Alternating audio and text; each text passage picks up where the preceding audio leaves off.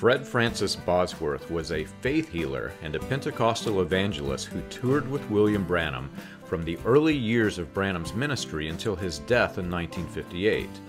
Bosworth was a ranking member of John Alexander Dowie's faith healing commune in Zion, Illinois, and he served as the leader of the band, as well as an assistant to Dowie during Dowie's tours to increase his reach of control.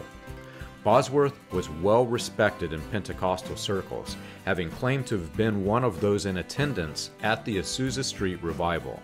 After John Alexander Dowie died, Bosworth went on to be one of the founding members of the Assemblies of God Pentecostal sect, and mentored William Branham and other revivalists in the post-World War II healing revival. As a result, many of the new wave of faith healers, thousands of them, shared similarities to John Alexander Dowie.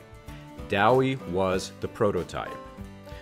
Bosworth's influence still lives on today through leaders of the New Apostolic Reformation, and NAR leaders give reverence to ministries that Bosworth helped to create. You can learn this and more on william-branham.org.